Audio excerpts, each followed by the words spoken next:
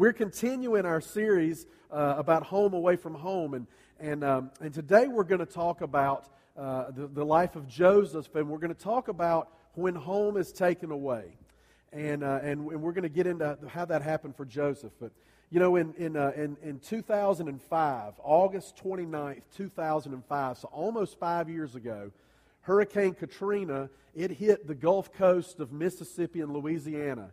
And I'm sure you remember all of that, and there was, it was of course on the news for almost a month all the time because of what happened in New Orleans. But when Hurricane Katrina came in, there were 275,000 homes destroyed. And so you had over 250,000 homes were destroyed by Hurricane Katrina. Most of those were in New Orleans, where the flooding just made the homes uninhabitable. The homes were still there, but you couldn't live in them. Some places were like Gulfport, Mississippi, where not only were the homes uninhabitable, but they were no longer there because it just came through and the storm surge totally washed it away, and literally everything was just hauled out to sea. And you had folks that had all their life's possessions, all this kind of stuff, literally just washed away, and they had lost their homes. Now, chances are you're probably going to go through your entire life and never experience that. Most people, the majority of folks don't experience losing a home. Maybe you have. Maybe you've lost one through a fire or through some other natural disaster. But most of us will not literally lose our home. But we all will go through times in our lives where things seem to be sailing along, moving along pretty smoothly, life seems to be pretty good, and then something comes along through no fault of your own. Something comes along that's totally unexpected, and it kind of knocks the legs out from under you, knocks the wind out of your sails, and what you thought you had this good life, that everything seemed smooth, all of a sudden now everything is different.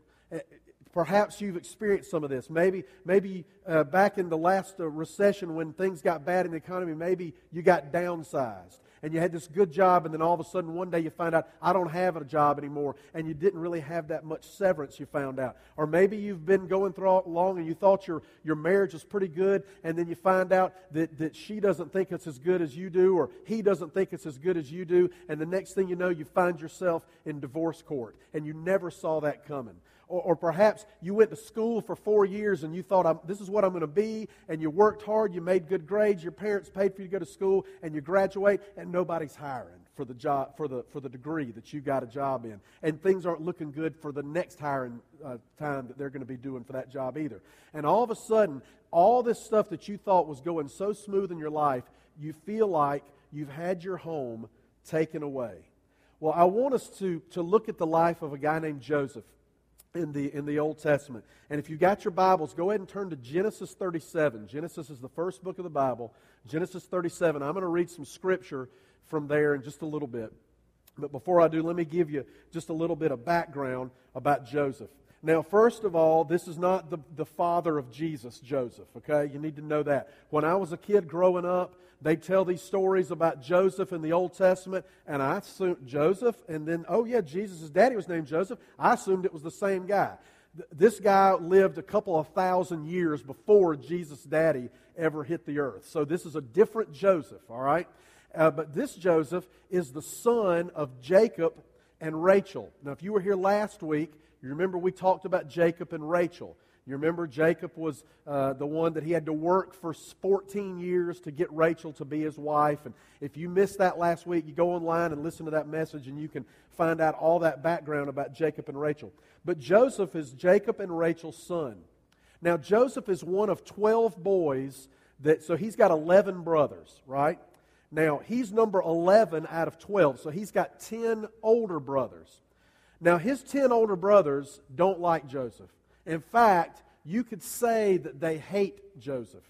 And things, they just did not have a good relationship. And look at Genesis 37, 2 through 4. And we'll read a little bit about why they don't like Joseph very much. Genesis 37, 2 starts like this. This is the account of Jacob. All right, let me stop right there before we go any further.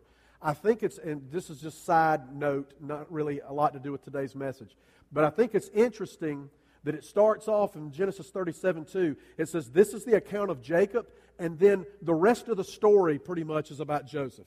For the next several chapters, it's about Joseph. And I think that there's just a little bit of a message there that we need to remember as parents, dads, that we need to remember, that we have such an influence on what happens to our kids, that our kids' story a lot of times is our story. And if we set our kids up for success, certain things will happen, or we can set up our kids for failure and other things will happen. And you're going to see here in just a second how Jacob really set up his son Joseph for failure, especially in relationship to how he related to his brothers. So look at this, Genesis 37:2. This is the account of Jacob. Joseph, a young man of 17, was tending the flocks with his brothers, the sons of Bilhah and the sons of Zilpah. Now remember, Jacob has two wives, right? He's got Leah and Rachel. Well, also, I don't know if you remember last week when we talked about the Scripture, it would say in there that when he married Leah, it said, oh, and he also got her maidservant, Zilpah, and then when he married Rachel, he also got her maidservant as well. Well, back in those days, if your wife had a servant, you got to get it up with her too, and have babies, right? So that's what happened. So Jacob's got babies from 4 different women. You talk about a recipe for dysfunction. That's it right there, okay?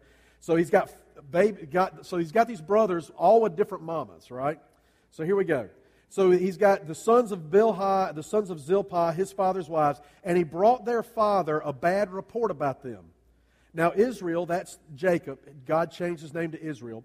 Now Israel loved Joseph more than any of his other sons because he had been born to him in his old age, and he made a richly ornamented robe for him. When his brothers saw that their father loved him more than any of them, they hated him and could not speak a kind word to him. So you see what Jacob's done to Joseph here. He's really set him up for failure when it comes to his relationship with his brothers. First of all, Joseph didn't do real good with his relationship with his brothers because it says there in verse 2 that it says he brought his father a bad report about them, so he's a tattletale. And you older brothers and sisters know nobody likes the younger tattletale, right? You want to beat them up and all that kind of stuff. So his 10 older brothers are like, man, we hate this guy because every time we're wanting to do something that's a little fun, he goes back and tells his daddy about it, and then we all get in trouble, and they don't like that. Well, then the other thing, though, verse 3, that I think is so obvious that where Jacob really sets up Joseph for failure with his brothers is, it says that he loved Joseph more than any of the others.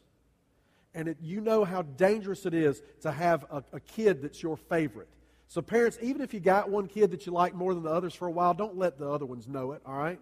Don't give him a coat of many colors. You know, it says right there, his richly ornamented robe he gave him. When I was in Sunday school, we learned about the coat of many colors, and I thought that was a great thing. Wow, Joseph had a coat of many colors, and there was even songs we sang in Sunday school about it. The coat of many colors was a terrible thing because Jacob gives it to his son in front of all his other brothers. If y'all were as great as Joseph, I'd give you one of these, and hands it to him. And so now his brothers, it says that they hated him as a result of that. Well, to make matters worse, and we're not going to read these verses, to make matters worse, Joseph starts having dreams. And he has dreams where all his brothers are bowing down to him in his dream. So he has these, and so he has these dreams where he's like going to one day rule over his brothers. Now, the dreams aren't Joseph's fault. You can't control what you dream. God actually gave him those dreams, we know, so that it was foretelling what was going to happen in the future, because one day Joseph would rule over his brothers. But it's not Joseph's fault that he had the dreams. But what Joseph did that wasn't too smart is he goes and he tells them to his brothers, hey, I had a dream that all you were bowing down to me, that kind of thing. And of course, that makes them even angrier about it, and they really were ticked off at him. So look at what happens next. It says that Jacob sent Joseph to check on his brothers again. They're out tending the flocks. Joseph isn't. Jacob says, hey, go check on how things are going with your brothers. And look at Genesis 37, 17 through 20. I'm going to start with this last half of Genesis 37, 17. It says, so Joseph went after his brothers and found them near Dothan. But they saw him in the distance, and before he reached them, they plotted to kill him. Now, you talk about some serious brotherly hatred right now. Some of you got brothers and y'all used to fight, but I don't think any of you probably plotted to kill your brother If you did, let's talk after the service. You need counseling, all right? But they plotted to kill Joseph. Then verse 19, it says, "Here comes that dreamer," they said to each other. "Come now, let's kill him and throw him into one of these cisterns and say that a ferocious animal devoured him. Then we'll see what comes of his dreams." Well, what happens next is one of the older brothers is a guy named Reuben. Great at making sandwiches is what he was known for. Totally kidding about that. But the older brother, Reuben, comes to the brothers and talks them out of it. Says, listen, don't kill him, all right?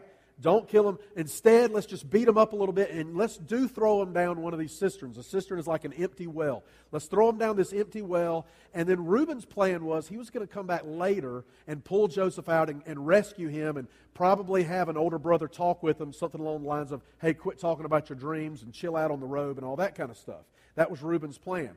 But what happened instead, look what happened. These slave traders arrive. And when the slave traders show up, look what happens in verse 26 of Genesis 37. It says, "Judah said to his brothers, 'What will we gain if we kill our brother and cover up his blood? Come, let's sell him to the Ishmaelites and not lay our hands on him. After all, he is our brother, our own flesh and blood.' His brothers agreed." So Judah was all for killing him when you couldn't get any money for it. But now we can get some money for it. Hey, he is our brother. Let's don't kill him. Let's make a little, make some cash off of Joseph. So they had decided they're going to sell him into slavery. And that's exactly what they do. They pull him out of the well. They sell him to these slave traders. And they get not a whole lot of money for him. And then Joseph is gone. And then it says in verse 37, 36, Genesis 37, 36 says this. "Meanwhile, the Midianites," that's who bought Joseph, "they sold Joseph in Egypt to Potiphar, one of Pharaoh's officials, the captain of the guard." So get this. Joseph's 17 years old. He's a spoiled brat kid living at home. He's got his special robe. Thinks that life is great. And one day his dad sends him out to check on his brothers, which was not an uncommon thing for him. And suddenly everything about his life is different. He literally has his home taken away.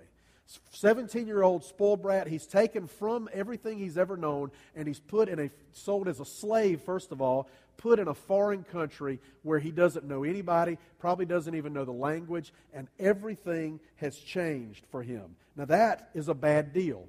It was unexpected, he didn't see it coming, and it was undeserved. Sure, he was a tattletale. Sure, he bragged about his dreams. Sure, he had a robe that the other ones didn't have. But none of that stuff is deserving of being beaten up and sold into slavery. So he's had this stuff happen to him totally out of his control.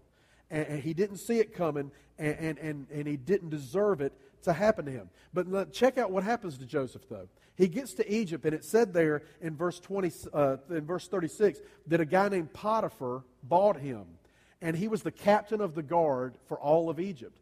And what we know is that when Joseph went to work there for Potiphar, that it was a pretty sweet gig. Everything was nice. It was this huge mansion that Joseph worked hard. He did a good job. That God was blessing Joseph through this whole thing. And so that everything that he was in charge of in Potiphar's house, things really started to kind of build up and go well. So Potiphar noticed this, and he says, "Hey, why don't you be in charge of everything I've got?" So he goes from being a slave, he's still a slave, but now he's in charge of this great household, and things are really, really good. So he's got a good situation. Look at Genesis 39, 4 and 5, what it says about that. It says, "Joseph found favor in his eyes and became his attendant. Potiphar put him in charge of his household, and he entrusted to his care everything he owned. From the time he put him in charge of his household and of all that he owned, the Lord blessed the household of the Egyptian because of Joseph. The blessing of the Lord was on everything Potiphar had, both in the house and in the field." So Joseph had bounced back. In fact, he had come back stronger than ever before. And now, after having his first home taken away, he's got a new home. He's really establishing a new home here. He's comfortable at this place. He's got a place to sleep at night. He doesn't have to worry about food. He's a man of influence now. So he's really got a pretty good situation. So he had one home taken away, and now God's blessed him with another home. So look at what happens next. Genesis 39, 6 and 7. "So he left in Joseph's care everything he had, with Joseph in charge. He did not concern himself with anything except the food he ate." Now here's where things start to turn and get a little interesting. Now Joseph was well built and handsome, ladies, all right? You remember what they said, what the Scripture said last week about Joseph's mom, Rachel? Said she was lovely in form. Joseph evidently takes after his mama, all right? Well-built and handsome. Probably ripped, got some awesome abs, got guns, and he's just the kind of guy the ladies like to look at. And so look what it says at verse 7. So the ladies like to look at him, and that turns out not to be a good thing. After a while, his master's wife took notice of Joseph and said, "Come to bed with me." This is not a good situation for Joseph, right? He's a slave. So technically, as a slave, really, he's supposed to do what she tells him. And so it's not a good deal. But Joseph, he refuses. He refuses to do that. He knows that it's wrong. He refuses to do it. And the Scripture says that she continues to ask him. It wasn't a one-time thing. So she keeps it up and she keeps asking him and he keeps refusing. Till one day he walks in the house, there's no one else in the house, and she says to him again, "Come to bed with me," and grabs a hold of his coat. And she's going to drag him in there, right? Some of you husbands are like, "Honey, anytime you want to do that to me, it's fine with me," right? But see, this was not a good... So she grabs a hold of his coat, and it says Joseph slips out of it and takes off running and leaves the coat in her hand. Well, you ever heard the Shakespearean quote that says, "Hell hath no fury like a woman scorned"? I think Shakespeare got that idea by reading this passage of Scripture, because it says she is ticked off now because he has rejected her. And so what she does is she goes back and she tells her husband, "Look, this Hebrew slave that you bought, he's been coming in here, he's been trying to rape me, he's been sexually harassing me," and he's, I'm sure she didn't use those terms because they didn't have sexually harassment back then, or harassment, whatever you want to call it, but she said, "He's trying to mess with me," right? And so Potiphar gets ticked off, and look what happens, Genesis 39, 19 and 20. When his master heard the story his wife told him, saying, "This is how your slave treated me," he burned with anger. I would too if I was him. Joseph's master took him and put him in prison, the place where the king's prisoners were confined. So here you go. You've got Joseph. He's already lost one home, right? 17 years old, had it taken away, but he bounces back, gets another house. Things are going fine. And then all of a sudden, in the middle of having this second home where things are going good, once again, unexpectedly and undeservedly, he has that home taken away from him. 2 times in his life where circumstances out of his control. It's not his fault that he's well-built and handsome, If you got it, you got it. He can't help it that these ladies are looking at him, right? And it's not his fault that he decided to do what God says and reject her. I mean, that's what he was supposed to do. But the result of that is he finds himself now not only a slave, but a slave in prison. Now, there's 2 things that stick out to me in this story that I think that we can learn about our own situations. If you find yourself where stuff has happened to you unexpectedly and undeservedly, there's 2 things that I think we can learn. The first one is this: although our situation changes, God's faithfulness never changes. Although our situation changes, God's faithfulness never changes. Now, if you're an adult, I don't know how old you were when you first learned that things don't always stay the same. For me, I was 8 years old when I lost my first grandparent. And, an 8-year-old kid, my grandmother, she had some bad health, but she wasn't old enough to die, that I thought. When I was a kid, I thought you had to be like 100 to die. And she wasn't 100. And so as an 8-year-old kid, it was the first time that I learned that, things aren't going to be the same forever. I can remember going to Camden to my grandparents' house the first time when after the funeral was over and all that stuff, and she's gone, and I go back and it's just my granddad living there by himself, and I remember thinking that it was just so weird. Because, my grandmother had always been there and had food made for us and all that kind of stuff. And we go back and it's totally different. So I learned at 8 years old that things aren't always going to stay the same. And you're going to find out, if you haven't already, and I'm sure most of you have, that our lives can't stay the same. Change is going to occur. Your good health that you've enjoyed one day is going to fail you. This job that you've got that's great, you might lose that one day. This family that everything seems to be going well, one day there's going to be a broken relationship in there perhaps. And so whatever's going on, nothing lasts forever. And so we will experience change in our life, and some of those changes are not good, and some of those changes are completely unexpected, and they're undeserved. It's nothing that we've done to deserve it. And Joseph found that out. Now, as I read through there was a phrase that jumped out at me from Genesis 39 about what God was doing for Joseph during this time. Look at Genesis 39:2. Now, this is after his brothers have beat him up and sold him as a slave. Look what it says. Genesis 39:2. The Lord was with Joseph, and he prospered, and he lived in the house of his Egyptian master. The Lord was with Joseph. His teenage world, 17 years old, his teenage world was shattered. And it says that even as that happened, the Lord was still there. God was still faithful to Joseph, even though that happened. And then look at Genesis 39:20 and 21. This is after he's been in Egypt and all this stuff. And at the end of verse 20, it says this, but while Joseph was there in the prison, the Lord was with him. He showed him kindness and granted him favor in the eyes of the prison warden. While Joseph was in the prison, the Lord was with him. Loses his first home, unexpectedly, undeservedly, and what does it say? The Lord was with him. Loses his second home, unexpectedly, undeservedly, and the Scripture says again, how did this happen? It doesn't matter how it happened right now. It says that God was still with him. You see, what happens to us when we experience these things, when we lose something unexpectedly and undeservedly, when home is taken away, it's easy to believe that God has forgotten you. It just is. You look at your life and things seem to be going well, and then all of a sudden this stuff happens and you think, God, if you were paying any attention to me at all, there's no way you could have let this happen.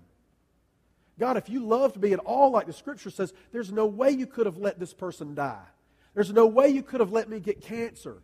There's no way you could have let her walk out on me. There's no way you could have let my child get pregnant or get my kid get arrested. There's no way you could have let that stuff happen, God, if you'd have paid any attention to me at all. And it's easy to believe that God has forgotten you when those things take place. And maybe even worse than that, some of you might not think God's forgotten you. Maybe you're thinking, God, you haven't forgotten me. You're paying attention to me and you're punishing me. And this is some cruel joke you're playing to watch me suffer. And that's the way sometimes we can think. And you know what I think is funny about our lives is that a lot of times we think the lifestyle we live, we really do think that it's going to last forever. And we get to the point where we kind of feel like we deserve this lifestyle. We say, okay, God, I'm an American, so I'm supposed to have a house, got to have 2 cars and maybe a play car, like a GTO or something in the garage, and I need a boat, God, got to have a boat, and probably a vacation house, I got to have that, and we get this, and there's nothing wrong with any of that stuff, but what happens is we build it all up, and we begin to depend on that, and we think we deserve that type of lifestyle, and suddenly when part of that's taken away, or all of that's taken away, then we think, God, why are you doing this to me? And God will be merciful to us day after day after day. And if He allows one thing to happen to us, then we forget all those days He was merciful to us, and then we want to be angry at Him for the one day that we lost it. But what we've got to remember is, just as it is in Joseph's case, that in the midst of the good times and the bad times, God is still faithful. God was faithful to Joseph in the good and the bad. I love it how people use the term about God blessing, How things going? Man, I got more business than I ever had. God's blessing, man. Man, the kids are doing great, making all A's. God is just blessing. God's blessing, man. Now, what do you have? Hey, how are you doing? Man, my son just got arrested, and my daughter just got in a bad car accident and is paralyzed. God's blessing. Nobody ever says that, right? But see, God still is blessing. God's blessing in the good and the bad. We don't like to see it in the bad, but He's still blessing. He remains faithful no matter what happens, even though it becomes easy for us to blame God. And see, Joseph could have done that. Joseph could have blamed God. But what Joseph understood is that when he was a 17-year-old spoiled brat kid with a richly ornamented robe, that the Lord is with him. And that when he got beat up by his brothers, the Lord was with him. When he got thrown into an empty well, the Lord was with him. When he got sold as a slave, the Lord was with him. When he shows up in Egypt and gets put in a great job, the Lord was with him. When he loses that great job because he's got this woman sexually harassing him, the Lord was with him. When he finds finds himself in prison for something that he did not do. The Lord was with him. And then one day when he gets out of prison and becomes the second in command in Egypt, therefore probably the second most powerful man in the whole world at the time, the Lord was with him. The Lord was with him when he was on top, when he was powerful man in Egypt, and the Lord was with him when he was in the bottom of an empty well, waiting to be killed or sold as a slave. And the Lord is with you no matter what's going on in your life. If you're riding high right now, the Lord's with you, and I know you can feel that the Lord's with you. But remember, when one day when you're down low, the Lord's just as with you then as He is today while you're riding high. See, God's faithfulness never changed. Joseph's situation changed, but God's faithfulness never changed. And although our situation may change, God's faithfulness never changes. God is ever faithful to us.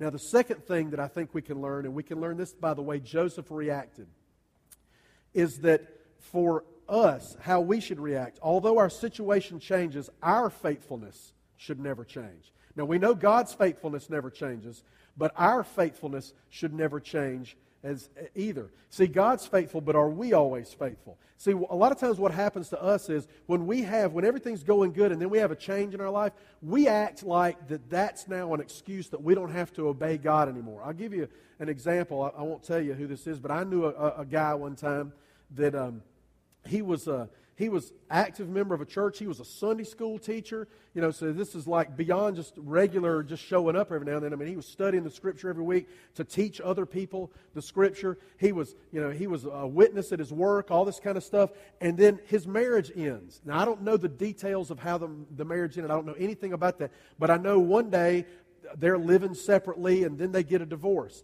And now after that happens, you know what he does? He quits going to church, which sometimes that's not that all uncommon. But not only that, he gets an apartment and it becomes like swinging bachelor pad, and he's partying and got ladies in and out and all this kind of stuff.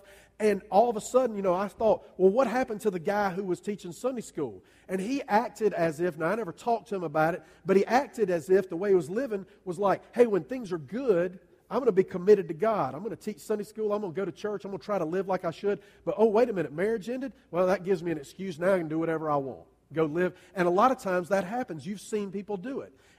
They're walking the path. They're trying to live the way God wants them to. And something happens and they go off the deep end. We act as if we've got a contract written with God that's got an escape clause at the bottom, that says, okay, God, you're going to remain faithful to me always. And that's written into our contract. I will remain faithful to you, God, as long as I have a house, I've got a wife or a husband, I've got kids that are acting like they should, I've got a job making plenty of money. Now, God, if I lose any of those, I've got a rider on this contract down here at the bottom. It's a little escape clause that it says, if you take away my house, I can do whatever I want. I can reject you. I can live however I want to. Or if my marriage falls apart, then I don't have to live for you at all. And we act like that our faithfulness to God, we've got excuses for not being faithful. But what if God reacted to us that way? What if God said every time, oh, you were following me, but, I don't like what you're doing now, and all of a sudden He's unfaithful to us. But we know what we just talked about is God remains faithful. But look at how Joseph responded. Look at Genesis 39:9. This is when Potiphar's wife is hitting on him. And it says to her, no one is greater in this house than I am. My master has withheld nothing from me except you, because you are his wife. How then could I do such a wicked thing? And say these last three words with me. Sin against God. Say it again. Sin against God. You know what Joseph could have said there if he was like the way we live a lot of times? He could have said, you know what? I got a raw deal for my brothers. I'm not even supposed to be in Egypt. So, yeah, I'm going to kind of balance things out here. You want me, I want you. You're good looking. I'm obviously really hot because the Bible says I'm well built and handsome, and the Bible never lies, right? And so he could have said, let's just go ahead and do this thing because I deserve it. Because I've had my home taken away from me, I deserve to have a little fun, right? Or he could have even said, no, I'm not going to do this because I'm afraid I'll get caught. I don't think there's anything wrong with it. I probably deserve it, but I don't want to get caught. But what does he say? He says, I'm not going to do this, and let me tell you why I'm not going to do it. Doesn't have anything to do with whether I'm going to get caught or not. I'm not going to do it because it would be a sin against the God that I serve. It would be a sin against the God who has been faithful to me. He's remained faithful to me. He's with me even though I'm in a bad situation. And so why would I then do something that would go against what He has told me that I'm supposed to do? It would be a sin against my God. See, God was faithful to Joseph continually, and Joseph was continually faithful right back to God. And no matter what the change is in our lives, no matter what happens in your situation, our faithfulness to who God is should remain steady. When we're riding high, we should be telling people we're blessed. And when we're down at the bottom, we should be telling people we're blessed. When we're riding high, we should be reading Scripture and trying to live by it. When we lost it all, we should be reading Scripture and trying to live by it. When we're riding high, we should be telling others about the gospel of Jesus. And when we've lost it all, we should be telling others about the gospel of Jesus. Our faithfulness to God should remain steady, no matter what our situation is.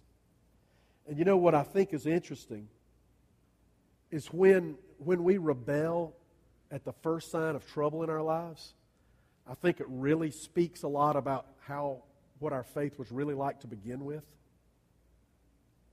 If things go bad and first time something goes bad, we go off the deep end, then I think it says something about whether our faith was real to begin with, because anyone can obey when times are easy.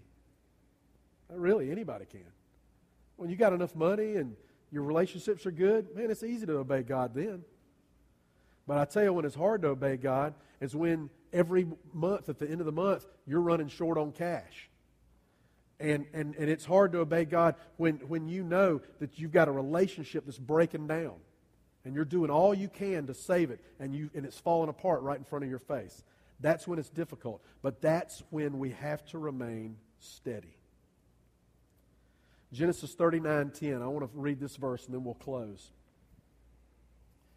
Genesis 39:10. This was when Potiphar's wife was coming on to Joseph, and it says this: "And though she spoke to Joseph day after day, he refused to go to bed with her or even be with her." Those terms there, day after day. You're not going to face one difficult situation in your life where home is taken away. You're going to face several.